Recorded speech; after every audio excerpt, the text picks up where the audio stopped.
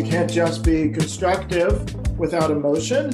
You have to actually inject that this is a human being on the other end of this, and that they are going to resonate or not resonate with certain verbiage and words, like starting our direction with thank you for sharing that, because you're acknowledging that there was a bravery in sharing work that they were taking a chance on, right? Like when I talk about like a failure-rich environment. Welcome to Design to Be Conversation, presented by Design to Be, and hosted by Design to Be founder and CEO, me, Rachel Weissman.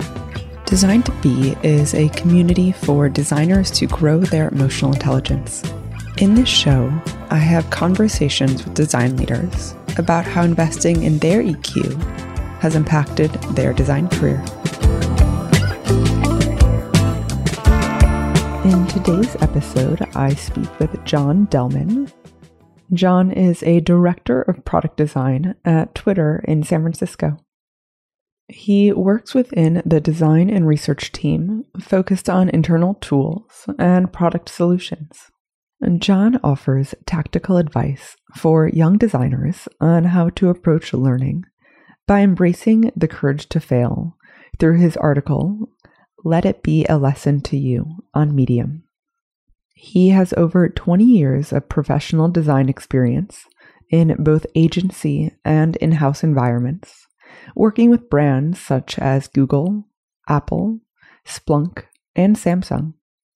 Previously, he worked as executive creative director at Wayno, group creative director at Beyond, and a creative director at Huge. We dive into how to develop the courage to fail, while also how to learn through your failures to design your success. How you can weave more kindness and curiosity into your work through joyful relationships with others and yourself, as well as actionable ways to pursue greater learning by acknowledging when you fail and how to embrace your most authentic self. Welcome, Jon, to the show. Jon, I want to start with how we crossed paths. So you joined the Slack group for Design to Be actually not too long ago, and you gave a great intro, and you mentioned, I see a little bit of hesitation. I just can't remember what I said half the time. I'm like, someone's like, you're so brilliant. And I'm like, I have no idea what I said. I'm just going to let it roll. Yes, I did. It's rolling. But you then mentioned, you're like, I am a big fan of the podcast. And I was like, okay, who's this guy? Okay, he works at Twitter, and let's see what he's up to. So I did some light stalking, and I came across this article called Let This Be a Lesson to You from about a year and a half ago, so February 2020. And the TLDR of the article is advice for young designers. And while this is to young designers, I feel like this could easily be to designers of all ages. And I loved the article, so I reached out, and here we are. And here we are. So I'm super excited. That is all true. I think I found your website and your podcast just through the Twitter sphere, and Frank Bach at Headspace. I follow him, and he's a lovely guy. I'm wearing his Sunshine Shop stuff right now, and he inspires me, right? And so I follow those kind of people that make me feel good, remind me that I'm a human being and that we're all fragile. And he was, talking y'all up, and I was like, oh, I'll take a look. And I was inspired. Like, first off, the list of people who you've talked to are like, oh, I want to hear what Jared Spool has to say, right? And totally. And so I would go through and listen to some of them, and I realized how human everybody is, because you put people on pedestals all the time, just naturally. And I was like, well, that's really apt in my world, where I'm constantly talking to designers or constantly being in the world and kind of feeling like the other side of the coin and trying to explain to people of like, I'm a human being. I'm super fragile too. I get nervous. My voice cracks unusually sometimes. I'm a human being and you're a human being and we can achieve stuff together. And so I was like following my own advice and then I was like, I love getting into a Slack channel. I just like meeting people and I run a little Slack channel myself just of like former colleagues and friends. It's just a way to like be around people, devoid of actually being able to be around people right now. So like I yearn for just have conversations with people. And then you reached out and I was humbled and I was, because I once again, I look at the list of people you spoke to and I was like, how do I fit into that? That's odd. But then you have to be a little bit honest with yourself and go, I guess somebody wants to talk to me. I'm not terrible at everything. So like, and you reached out and I was like, I would love to do that. So here we are. And it's that article's got a strange little history. So I came to Wayno. I moved up to the Bay Area in 2017. I'd worked at Huge and I worked at a place called Beyond and I'd worked primarily on Google. And I was looking to do product design, but in an agency setting. I kind of like the little both worlds. I like the long tail of product design and really thinking through ideas and, like really getting it out into the world and coming back. And agency life doesn't really always provide that, specifically marketing. You get it out there and boom, it's done and you're on to the next thing. And I like the variety, but I wanted something somewhere in between. I wanted the long tail without getting stale, but I also wanted the innovation with some substance. And it was hard to find a gig that fit correctly in that. And kind of just out of nowhere, late at night, I was like, I'll apply to Wayno. They've rejected me a few times. I should apply to them anyway, because I saw a creative director of product design. And I was like, I'll try it, right? Like, what's the worst that could happen? They could reject me another time. And that's fine. That's their right. And they reached out. And I felt that same way that when you reached out, I was like, why are they reaching out to me? Like that I had held them on a pedestal. And so, fast forward, I did the interview. People are lovely. They're close friends of mine now. And I'm working there. And one of the things that had drawn me to Wayno was Hallie's voice and how he writes and just sort of the tone of their Medium articles and sort of the honesty. And I was attracted to that. I didn't think I was a great writer, but I wanted to try. I wanted to try and get better. The only way to get better is to try things. I knew I couldn't get worse at writing by writing. And if it stunk, they wouldn't publish it, right? So there was no harm in it. Like someone for good or bad reasons had decided that it was okay for me to publish under their name. I was going to take advantage of that. So I was trying to think of topics, and the topic of imposter syndrome, my own doubts, my own fears, it seemed like the thing I was really good at knowing about. So because I was experiencing it literally in real time while I was writing it. So I just started to think of like, why do I have these fears of things? Like, where do they manifest from? How have I gotten over them in the past? How have I not gotten over them? And like, how did that make me feel? And like, what are these little tricks I've done to help me get over them? Because it's not necessarily a math equation of like, you do this thing and this other thing happens. And it wasn't. It was a lot of understanding how I learn.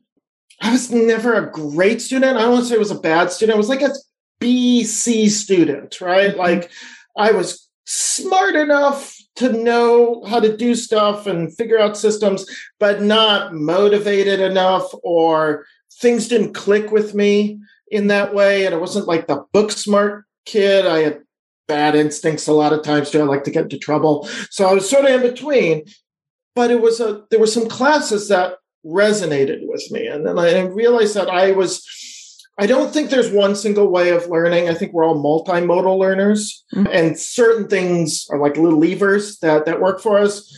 And for me, I'm not a good reader, but I'm a good listener. So I listen to audiobooks.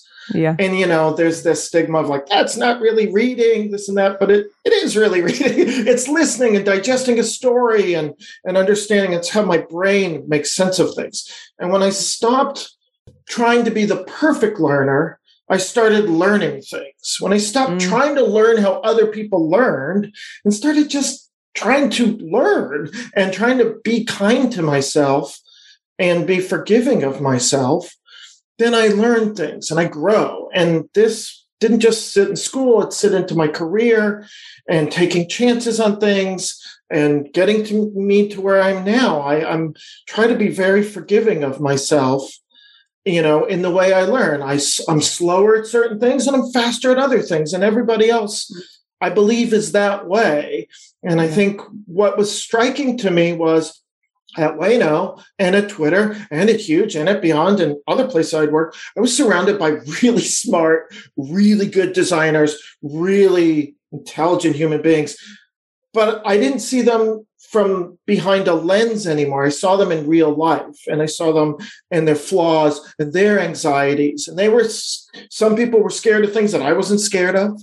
And some people were scared of the same things that I was scared of, or were good at the same things I was good at. And you start to get this visual of, it's not just, we delivered this amazing project and everybody was a rock star and it was super perfect. It was like, we had a lot of anxieties and some people were like scared of a thing and they overcame it, and somebody else needed a helping hand and someone was there for them. And like, became human beings. And I wanted to expose that to the world of, you only see that polished last version, but you don't see the countless nights of, I'm no good, and this is a terrible design, and what am I doing here? And all that stuff that we all deal with and we think we deal with alone.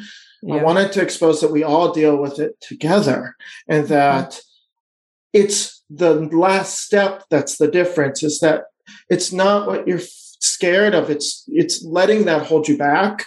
I don't want to run away from the things I'm scared of. I want to run towards them. I want to make them less scary, but I want to embrace that they are scary, and that means they're important. So I want to run towards them and see if I can conquer it. If I can't, well, then I can't. But if I don't try it, I'm definitely not going to do it, right? So might as well try it, and then I just need to rationalize what's the harm. And it goes to applying for jobs, trying new designs, trying a new discipline, switching career paths, meeting people, doing what we're doing right now, trying a thing, right? It's not easy, but it's not impossible either. It just takes you running towards your fears, not away from it. Yeah. A lot of what you said deeply resonates. And from a learning perspective, reading was always very challenging for me as well. And I've just started to figure out, say in the last 5 years, just the way that I learn. And I enjoy reading the words on the page. It's hard for me, and people laugh at how big the font is on my Kindle. And I don't need glasses. I can read it just fine. But for me to actually comprehend, it's very, very challenging for me.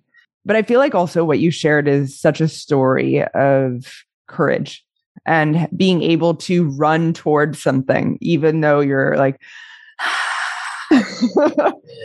is completely a story of courage, which is very inspirational in its own light. I think everybody does it. I think they're not kind enough to themselves to give themselves the credit. I mean, I see people do really courageous things that I know are hard for them. Maybe not hard for me on sometimes. Maybe exactly as hard for me as it is for them, right? Like public speaking always comes to mind. I'm good in certain public speaking forums. I'm not good in others, right? Like there are phone call I'm good at, video conference I'm getting better at, presentation of a deck or a design I'm decent at. Standing on a stage, I'm terrified. I haven't done it before, and I don't know if I do well. I worry about that physical, three-dimensional space, my knees knocking together, right? Like the imagination of what it is probably not even remotely what it is. And it probably would be decent if I tried it, right? And I think everybody goes through that journey. Things are scary. Thus is life. And that's how you know it matters to you. If it didn't matter to you, you wouldn't really be scared of it. And then it wouldn't be worth trying in the first place. I look at that moment, that cold wash of fear, the stomach turning in 12 different ways, as like, a reminder, this matters. This is important to you. Embrace that. It's important to you. Embrace it, enjoy it, go with it. I always joke, like after like public speaking or speaking, I'm like, someone's like, oh, how did it go? I'm like, I don't know. I time traveled. I started talking and here we are. And I always say the same thing after the end. I'm like, that was so much fun. I should do that again. But the moments leading up to it are you're just a ball, right? And you're like trying to calm yourself down, but like not too much. And then you're hyping yourself up and you're like, I'm a mess. Maybe the power will go out and then this will never happen. And you're like, but I'd be disappointed, right? Like you do that cycle. Everyone does that cycle. But to believe the reason why imposter syndrome exists is because we believe that other people don't have it. We believe that everybody's got it and it's just us that doesn't have it. And they're like, oh, you don't belong here. We all belong here, but you don't. It's like, that's not true in any shape or form. Like everybody else I know has it in some areas. The people that matter to me and the people that we applaud are the ones that don't let it hold them back. Mm-hmm. They know they have it and they know that they hate having it, but they don't stop doing a thing because they love it, because they have it. They say, you know what, maybe somebody will eventually find out that I don't know what I'm doing as a designer and the jig will be up. But it would be like, until then, let's ride that. Like I joke all the time, like this could be the day where everyone just figures out that I don't know what I'm doing. Well, I had a good run. I had a good 25-year run. That was awesome. It was great. Thanks for the memories. But like until then, until that day when the world comes to its senses, I'm going to keep going at it because I enjoy it. And I may never get fully over imposter syndrome.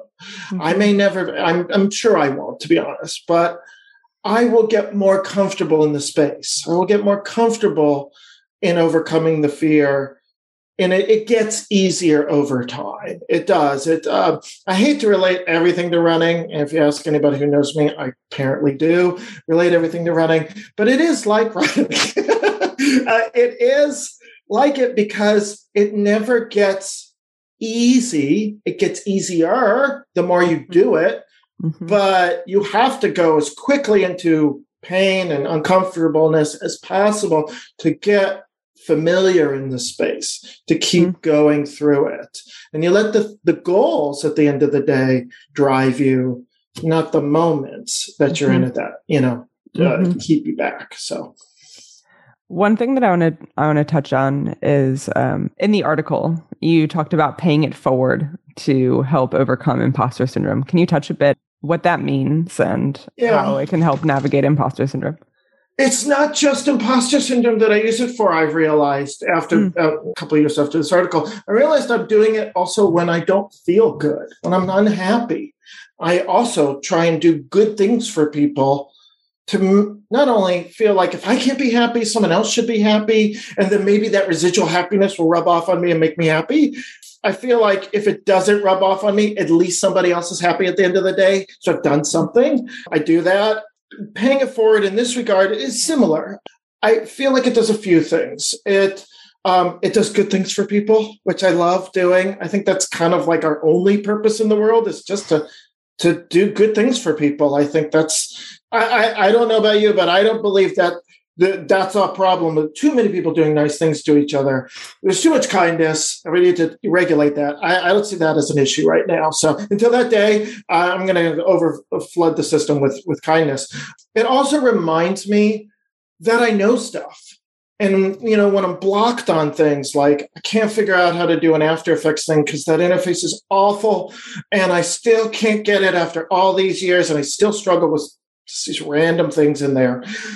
And I stop and I want to just throw the computer out the window. I'll go and talk to someone and help them out with some other problem, just to remind myself, I do know some stuff, that I'm making someone's life better, and that I have the ability to learn because the thing that I just explained to someone, I also didn't know at one point in my life, and I learned it. So I could therefore learn other things too. And so that paying it forward not only puts some goodness into the world and helps other people overcome, they could be feeling imposter syndrome or doubt or hitting roadblocks too, but it also reminds you that you're good at stuff, you know stuff.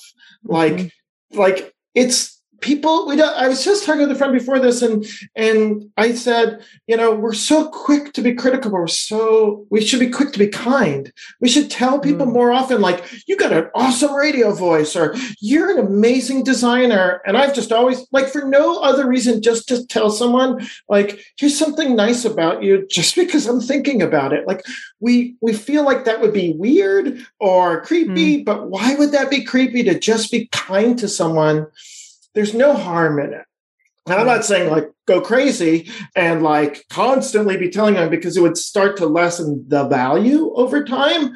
But I believe that being kind to people has a residual effect, not just on positivity. It allows people to push down their fears that hold them back, to try something new, to embrace the curiosity, which requires bravery and requires new worlds, right? Discovering new worlds is brave expedition kind of thing. And you need to like tamp down your fears to make that leap. And I think sometimes it can just come from somebody going, hey, you know that thing that you don't really think that highly of? You're pretty amazing at that. And like, just that moment it can change someone's mindset. And like, why not do it? If you're thinking it, why not say it? Like, you would say it if it was a critical thing, because you feel like you'd be doing them justice, right? Like, I got to tell you this critical thing because I care about you. It's like, but we don't turn around and say like, I told you this kind thing because I care about you, because that's almost more important than the critical thing. Yeah. And there's one other thing with that is we don't realize when you say something kind to someone else, the impact that it might have on that person. So I remember I said something to, I'll say like person I was like kind of friendly with, and just said something just one of the first days that I met them. And I was on a retreat, and the last day they pulled me aside and they were like, that thing that you said to me, you have no idea how much that meant to me. And it made this whole retreat incredible. And I was like, what? Right. First, you're like, what did I say? I don't even remember. And then and you probably didn't even think terribly hard about what you said, right? It was natural to you. It was just completely. And it probably made you feel good. You're like, wow, naturally, I'm a nice person.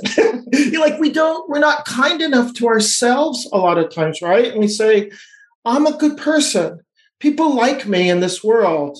Enough to like, I've had a positive impact on people. There are things I've done wrong in the past that I feel bad about, or I've made amends for, or I was young and I didn't know any better. We're not kind enough to ourselves. We seem to, and I don't know why, we've seemed to equated kindness with dishonesty. And I don't see those concepts as different. Kindness and honesty are just, you can be kind and a liar. You can be kind and honest. You can be rude and mean and honest, rude and mean and a liar. Like, it's just a box chart in my brain. Like, those things don't necessarily have anything to do with each other, but we've put them together for some weird reason of like, kind people must be dishonest and people who are rude must be honest. It's like, I don't know if that's true. I don't know anybody in my world who's like, oh, because they're so mean to me, they're just honest. I think they're just rude. Like, the honesty part is so second. They're just rude. And the kind people are like, oh, you're kind. And I don't really go, are you honest or a liar? I resonate on their kindness. Yeah.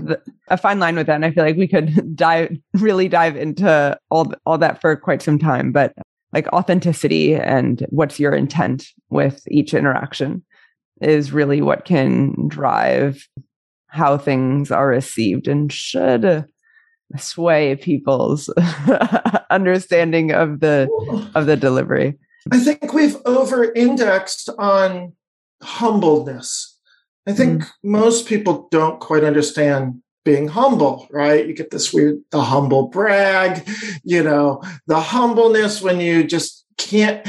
We think the word humble really means I can't take a compliment. And they somehow smash to each other. It's like, taking a compliment is normal. It doesn't mean you're a bad person. It doesn't mean you're an egomaniac. If someone says, you look good today, love that hat, and you go, thanks, I really like this hat too. That doesn't make me an egomaniac because I like this hat. By the way, if you can't see this, this is an amazing hat. So like someone complimenting on that, that's okay. Like imagine that other side. So you've complimented someone before. I'm going somewhere with this, by the way. You complimented someone before and they go, fine, thanks. It makes you feel like, oh, did that make them feel weird? Should I not compliment them again? Right? Do they think I'm not distrustworthy? Right? That is a problem that I think it's delivery, but it's also, you have to learn how to accept criticism, but you also need to learn how to accept compliments in the same way. And it goes into how I approach art direction in that regard. Like, I think that you should deliver the positives first, not just because it opens the ears, because it's actually direction. I think when you tell someone what's working, you've given them a post in the ground to say, this is working. Now, when you pivot to what can be worked on, they don't spin around in 360 degrees. They know what's working and they can tack towards that. That was too much of a nautical reference, but they can go towards that thing. And it's not a psychological thing of like, I'm saying this nice thing to you to make you feel good so you'll listen to me. It's more about that's a better way to give direction. If I told you, if I just flipped it in the same tone and everything and said, here's what's not working, you're going to waste a lot of time and you may not even hear that second part because you're trying to figure out what's working. Yeah. And then I'm going to tell you what's working, and it's going to miss that. So start with what's working. People are like, oh, that's working. I do this well. I did this well. And you're like, here's what I think could work. They're going to migrate towards that other thing. That's actual direction. I know it's wrapped in kindness. And once again, we're adverse to kindness because we don't think it's honest or genuine, but it actually does have a basis in direction. And I've gotten the best results, not only when I've received direction in that way, but when I've given direction in that way. That environment on a team, I think is key. I don't know if I categorize it as kindness, but I categorize it as an understanding of positive words in people's ideas around constructive criticism. You can't just be constructive without emotion. You have to actually inject that this is a human being on the other end of this, and that they are going to resonate or not resonate with certain verbiage and words, like starting art direction with thank you for sharing that, because you're acknowledging that there was a bravery in sharing work that they were taking a chance on, right? Like when I talk about like a failure-rich environment, that's what I'm talking about. I'm talking about an environment where people feel liberated to take chances, to share, and that sharing is welcomed. It's at least acknowledged. You could share a thing and it's not working, but if it starts with an acknowledgement of the bravery and the thanks for taking the time to do that, we're off to a good start, right? Like that's encouraging the behavior moving forward.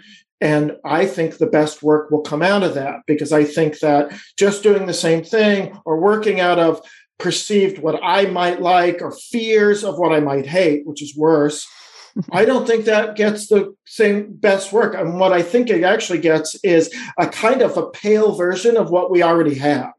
Yeah. Because it's safe, it's below. I like vanilla. I hate to knock vanilla ice cream, but it's like less than vanilla. It's water almost. Mm-hmm. So like I don't need teams to go crazy, although I love a bit of crazy.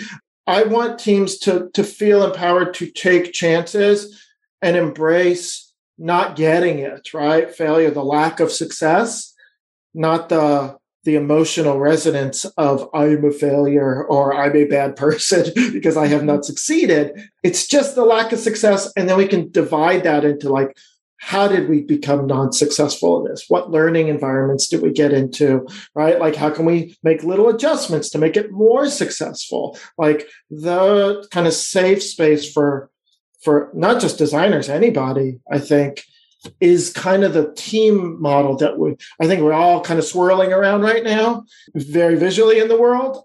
And I think it's the one we're all trying to build, but it has to be deliberate. It can't just happen through, osmosis or something. I'm curious if you can share a time that you failed, possibly in a design project or as a manager, or whichever way you want to take it, but what categorized it as a failure? And how did you navigate this failure and what did you learn from it? So it happens all the time, daily. I fail, but they're micro failures. There's a decision in a meeting or a comment in a meeting that I think about and I maybe misphrased, or it's working through a problem and I ask the team to design something because I can't see it right at the moment, but I need them to do the work. And then they bring it back and it's not working. So what do? I thank them. Thank you for taking the time. Thank you for humoring me. I needed to see it to know if it's working or not. It doesn't happen a lot of times. I think most of the time you can kind of suss out like, well, that idea doesn't feel quite right. Let's explore it anyway. But, let's not put a lot of stock in it. That is normal. That's exploration. The big failures are the ones you remember, right? Like the micro ones it's living and learning. You stub your toe, you move on. It hurts, but it doesn't hurt for very long. Or you almost stubbed your toe and you just move the thing so you don't stub your toe later. The biggies they're failures for specific reasons. For me specifically, they are, I knew better and didn't change. That's why that failure stuck with me, because I knew better. And for whatever maturity or fear or some other thing I need a therapist to unpack, I didn't change it until later. And then it was a big deal, right? So when I first became a manager, I was a good designer, a good senior designer, a decent art director. I got the gist of it, but I struggled with time management skills at that point. When I became a legit manager and there were people's careers under my wing, so to speak, I stunk at it. I was bad at it because I failed to realize a few things that I now know. It was a totally different job than being a designer. I was a good designer because I was good in getting in my head and getting focused and working late into the night and doing my thing and being my weird, introspective self. And that was good for that job specifically and in my life. When I was required to understand other human beings and how they work, I had no blueprint. I didn't understand people. And I thought that just making them me was the way to be a good manager, which could not be the most opposite of a thing.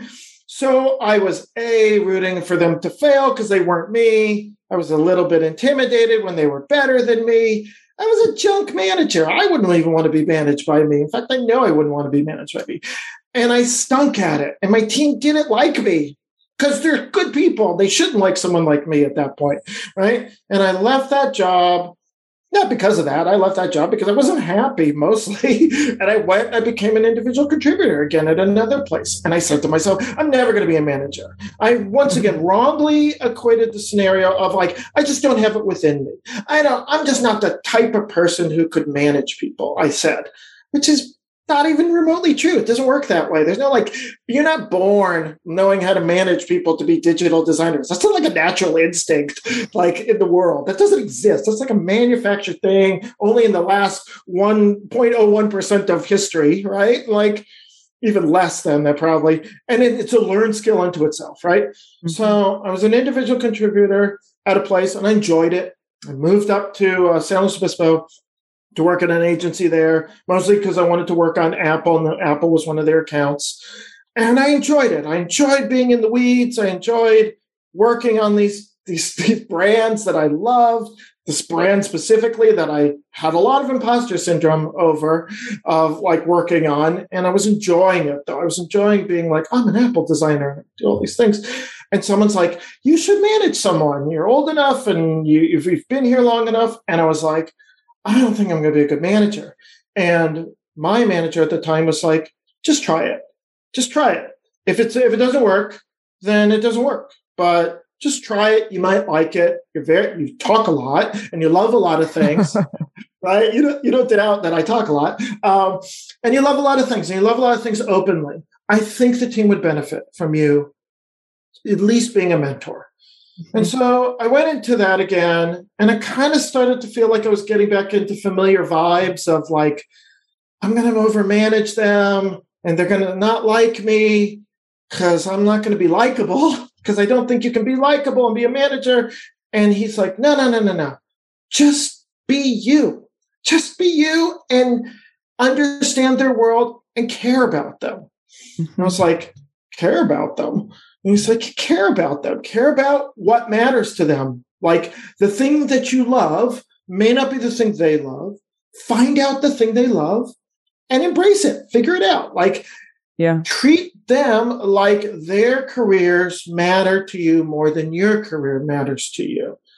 And I started to think about it as like, to be a manager, you need to like people.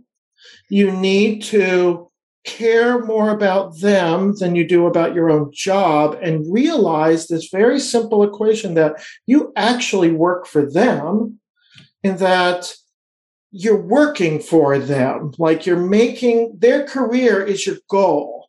This department that they're in, you need to make that good for them. You need to make that rewarding for them. Like you aren't a manager without them. You can't just be a manager of nobody, right? You're not a manager at that point. You need people to be a manager for, and you need to serve them. And the relationship has to be flipped. They get all the credit when it's good, and you take all the brunt when it's bad. That is not only management, but as I'm learning this 4 years in, it's parenting too. So there was a lot of things that I didn't understand. And my manager at the time was a parent. I'm not saying you have to be a parent to become a manager. It helps a little bit. It's not the same, but it helps. Once I turned a corner of, this isn't about me anymore. This is about them. This is about enjoying them and liking them and just feeling that pleasure of like you cleared the field for them to do cool stuff that maybe you couldn't even do yourself. A lot of times, actually, the older I get and the better my teams are and like the crazier the software gets, like they do stuff I can't even remotely do. And I love that. Like I'm inspired, encouraged.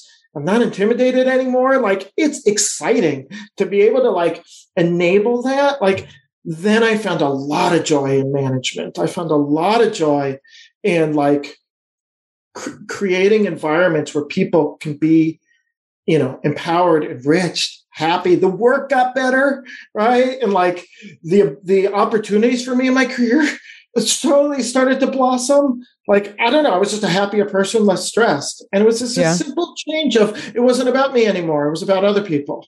Yeah. And I don't know why it took me so long to figure that out. And I feel like one thing that, in a way, you said throughout that entire story was you were curious and open to receiving feedback. And not initially. Yeah. Not initially. No, I hated feedback. Feedback was like, everyone's like, oh, feedback's a gift. I'm like, at that time in my life, feedback was a gift of flaming dog poo at the door. It was not a gift. It was not a gift. It is now. It's a gift because I'm asking for feedback. There's a difference in receiving feedback and asking for feedback. I think when you give feedback to people who aren't asking for it, it's a very different level of feedback. And you have to get to a mental state where you want people to be honest with you, but you want them to also be kind to you and reinforce some things that you think are good about yourself and help you get better at the things that you worry you struggle with, and maybe expose some things that you didn't even know you didn't do well. I think that thing is the thing that we're all scared about, is that someone's just like, I thought I was really good at that. And they're like, no, you're terrible at that. Everyone hates when you do that. You're like, oh man, I thought that was really good at that. Like that's happened, right? Like where early on in my managerial career, that first time, I thought I was a good, effective manager. I was like, the trains run on time. Everything is happening. And like my manager at the time was like, I don't think the team likes you that much. And I was like, what? Why? And he's like, well, you're pretty harsh on them. I was like, well, like I made some rationalization. They're bad people or whatever. They don't know what they're talking about. They don't understand the stress I go through. And that was just deflecting. And I just wasn't ready to hear that feedback, right? I wasn't ready to understand that. I just wasn't ready to change. And like, I think there was a point in my life where I was like, I'm ready for something new. I'd moved up to a new place. That was a change in my life. I was on an account that scared me. That was an embracing of bravery. And it just became this, stair step of like, I'm ready to try new things. And I think I've just kept going through that. Like one new thing, an accomplishment, I was like, I could try something else. And it just kept going for it. And it just, it never gets less scary, but I still feel like I can keep going. You know what I mean? Like, and it keeps working to some extent. I don't know perfectly, but a little bit. Completely. And one thing that you spoke about in the article is about putting in the time. And one thing that I loved about your career trajectory is I especially remember when I was just starting my career, and you very much, at least for me, I viewed my career very much as a ladder. It was you go from junior to senior to lead to manager to senior manager to blah, blah, blah, blah, blah. And I love that your career did not take that path. And you decided to be a manager, and then you're like, whoa, and then came back to being an IC. And then there was an opportunity to be a manager again with a slight little love tap. And then it wasn't this ladder. It was more of a lily pad of hopping and hopping and hopping. So I'm curious if you can talk a bit about putting in that time and how curiosity is a vehicle for navigating these kinds of explorations. I think it's less about, for me, it was less about curiosity and more about, once again, understanding how I learn and how I grow and being kind to myself again, of like, I don't have to be a title at a certain age. I don't have to be a thing at any point in my life. I learn at my own speed. It's not a sport. Nobody gets a medal for learning faster or slower. It doesn't matter. We learn at the rate we learn it. Some things I'm very good at naturally to my brain, makes perfect sense. And other people don't get it. And it takes them years and years and years, and they finally get it, right? And I love that joy, by the way. When you see something that you love and you get, and they finally get it, you're like, yes, that moment. And you're kind of a little sad because you're like, I missed that initial moment. And then there are things you're like, I just don't get it. My brain doesn't work that way. I don't think in that manner. I don't navigate the world in that manner. And being honest with yourself of like, I wasn't ready to be a manager. I love design still. I wasn't going to throw the baby out with the bathwater. I loved the field and I love digital design. I just wasn't good at managing because I didn't know what I was doing. And I wasn't mature enough to ask anybody for help. And I wasn't mature enough to even diagnose why it wasn't working for me. I just thought I wrongly thought it was just something inherently in me that I was just never going to be a manager. And it took some outside forces to remind me that I'm good at things and that I could do it if I just reframed the problem in my brain. There's a bit of bravery. I think there's taking a different title is a little bit scary for some people because there's an ego to it of like, oh, I'm not the stature I used to think I was, and maybe the salary isn't the same. And that's a real thing. And I understand when people make those decisions and they hem and haw of it because that's a real thing. Like my ego doesn't pay the rent, but the money does. And that matters. And I don't want to discount that in people's lives. I think what worked for me was I was at the point in my life that I was starting to become honest with myself, like truly honest with myself about what I was good at, what I wasn't good at, and why I wanted to do things. The why was a thing I'd never really embraced. And why I want to be a manager seems to have lasted with me longer than whether I am a manager or not, or whether someone believes I'm a manager or not.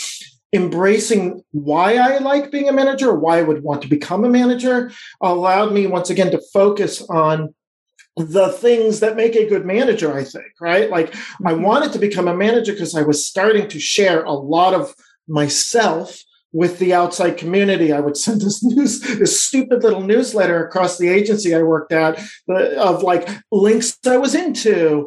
And I was so into icons, I still am, but like I was really into it. And like I wanted to share with people, and I wanted mostly because I want to share myself with people. And I want to share that. And that's a lot of management, sharing who you are and your experiences naturally goes right into mentorship. And I was starting to enjoy that. And the titles weren't really, I was strange because the titles weren't important at that point. Like I'd become an art director at another place and I'd hated it, right? And like I come back and I was like, someone's like, well, you should be an art director. And I was like, I don't know about that. Can I at least do some of the things as a senior designer like an art director might do? And eventually you make me an art director is fine. Like after that, it was like, the titles matter. They're cool, but they're not, they're like cool for like a hot moment. And like, but if the thing that the daily is junk and it's stressful and it's awful, it's not worth it. Like the why keeps you going. Like the why keeps me going on tough days. The why keeps me going on a tough run.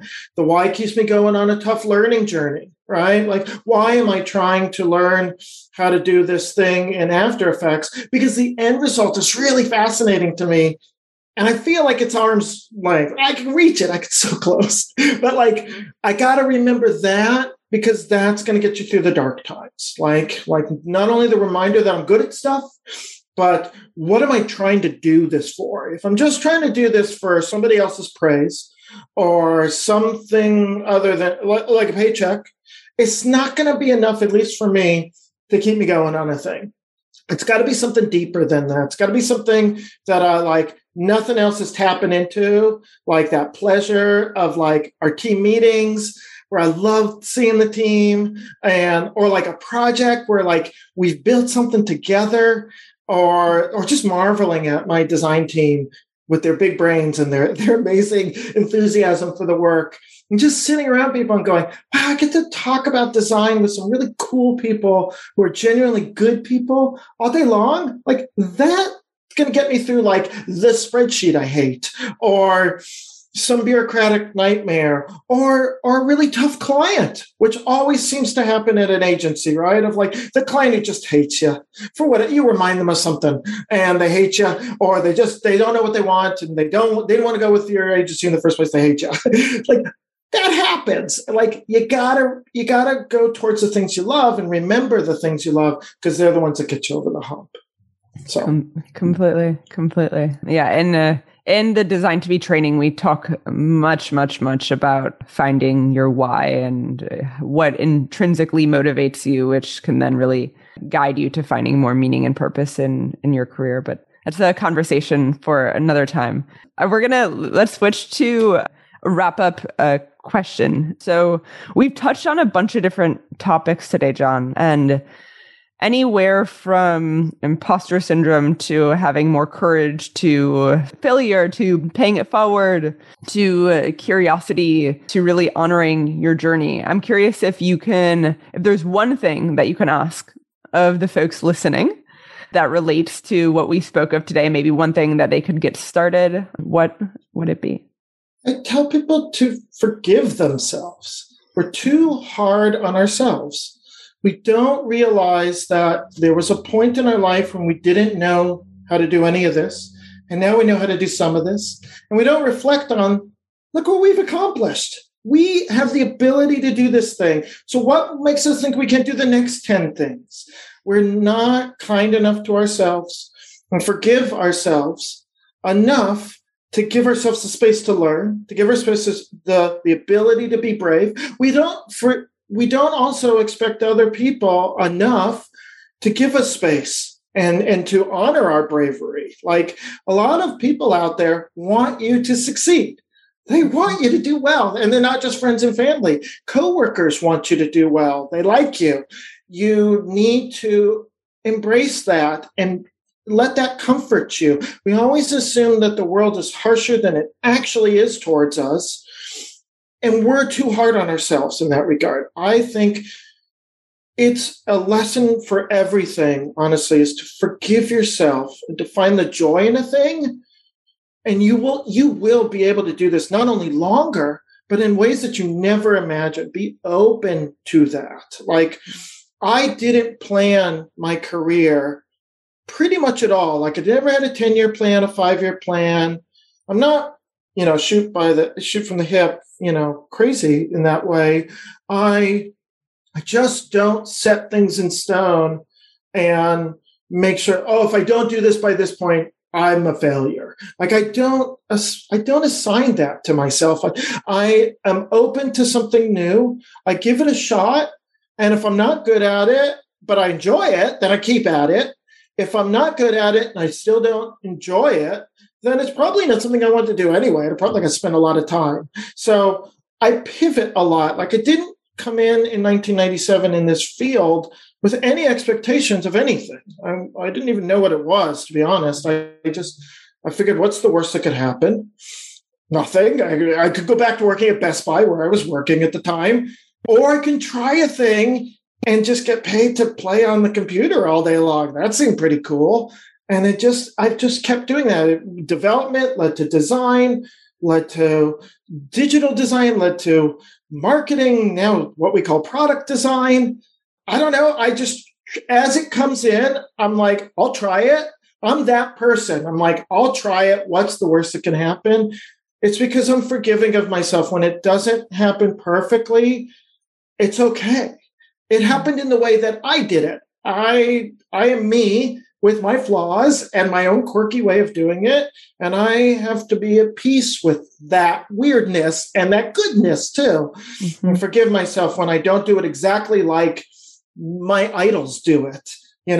They didn't do things like the way I do it too, right? So I think that I would tell people who are getting into the field, who are in the field, forgive yourself. Be good to you. Like, you more than anybody else. And you know what you're good at. Like, embrace that. Like, we just don't do that enough. I think we think that being bad to ourselves is a sign of humbleness or maturity, and it's not. It's destructive, and it's unnecessary. Yeah. Well, thank you so much, Jon, for your words of wisdom and your time. I really enjoyed our conversation today. It was an absolute pleasure. Thank you for having me. I love the opportunity to talk with designers. I think that one of the things that keeps me motivated is being part of a community. It matters to me. Like, it's cool that I get to do this nerdy thing, which I enjoy, and that other people get to do it too. Mm-hmm. And we make the world a unique and different place. And lots of eyeballs get to see it, which is cool. I just love being part of a community that gets you. And it's everything to me. It's really special. Amazing. Well, thank you. Thank you so much. Thank you. That wraps up another episode of Design to Be Conversation. Thanks so much for listening. If you're curious for more ways to invest in your EQ, to be a more empowered, educated, and effective designer, head over to designtobe.com. That is DESIGNTOBE.com. You can take our Design Process EQ quiz or sign up for our newsletter to receive the latest Design to Be community building, live offerings, and self-inquiry guidance directly to your inbox. If you enjoyed this episode, we invite you to leave a review on Apple Podcasts, Spotify, or anywhere you may listen. Be sure to share this podcast with a fellow designer who's interested in investing in their EQ. And again, thanks so much for listening.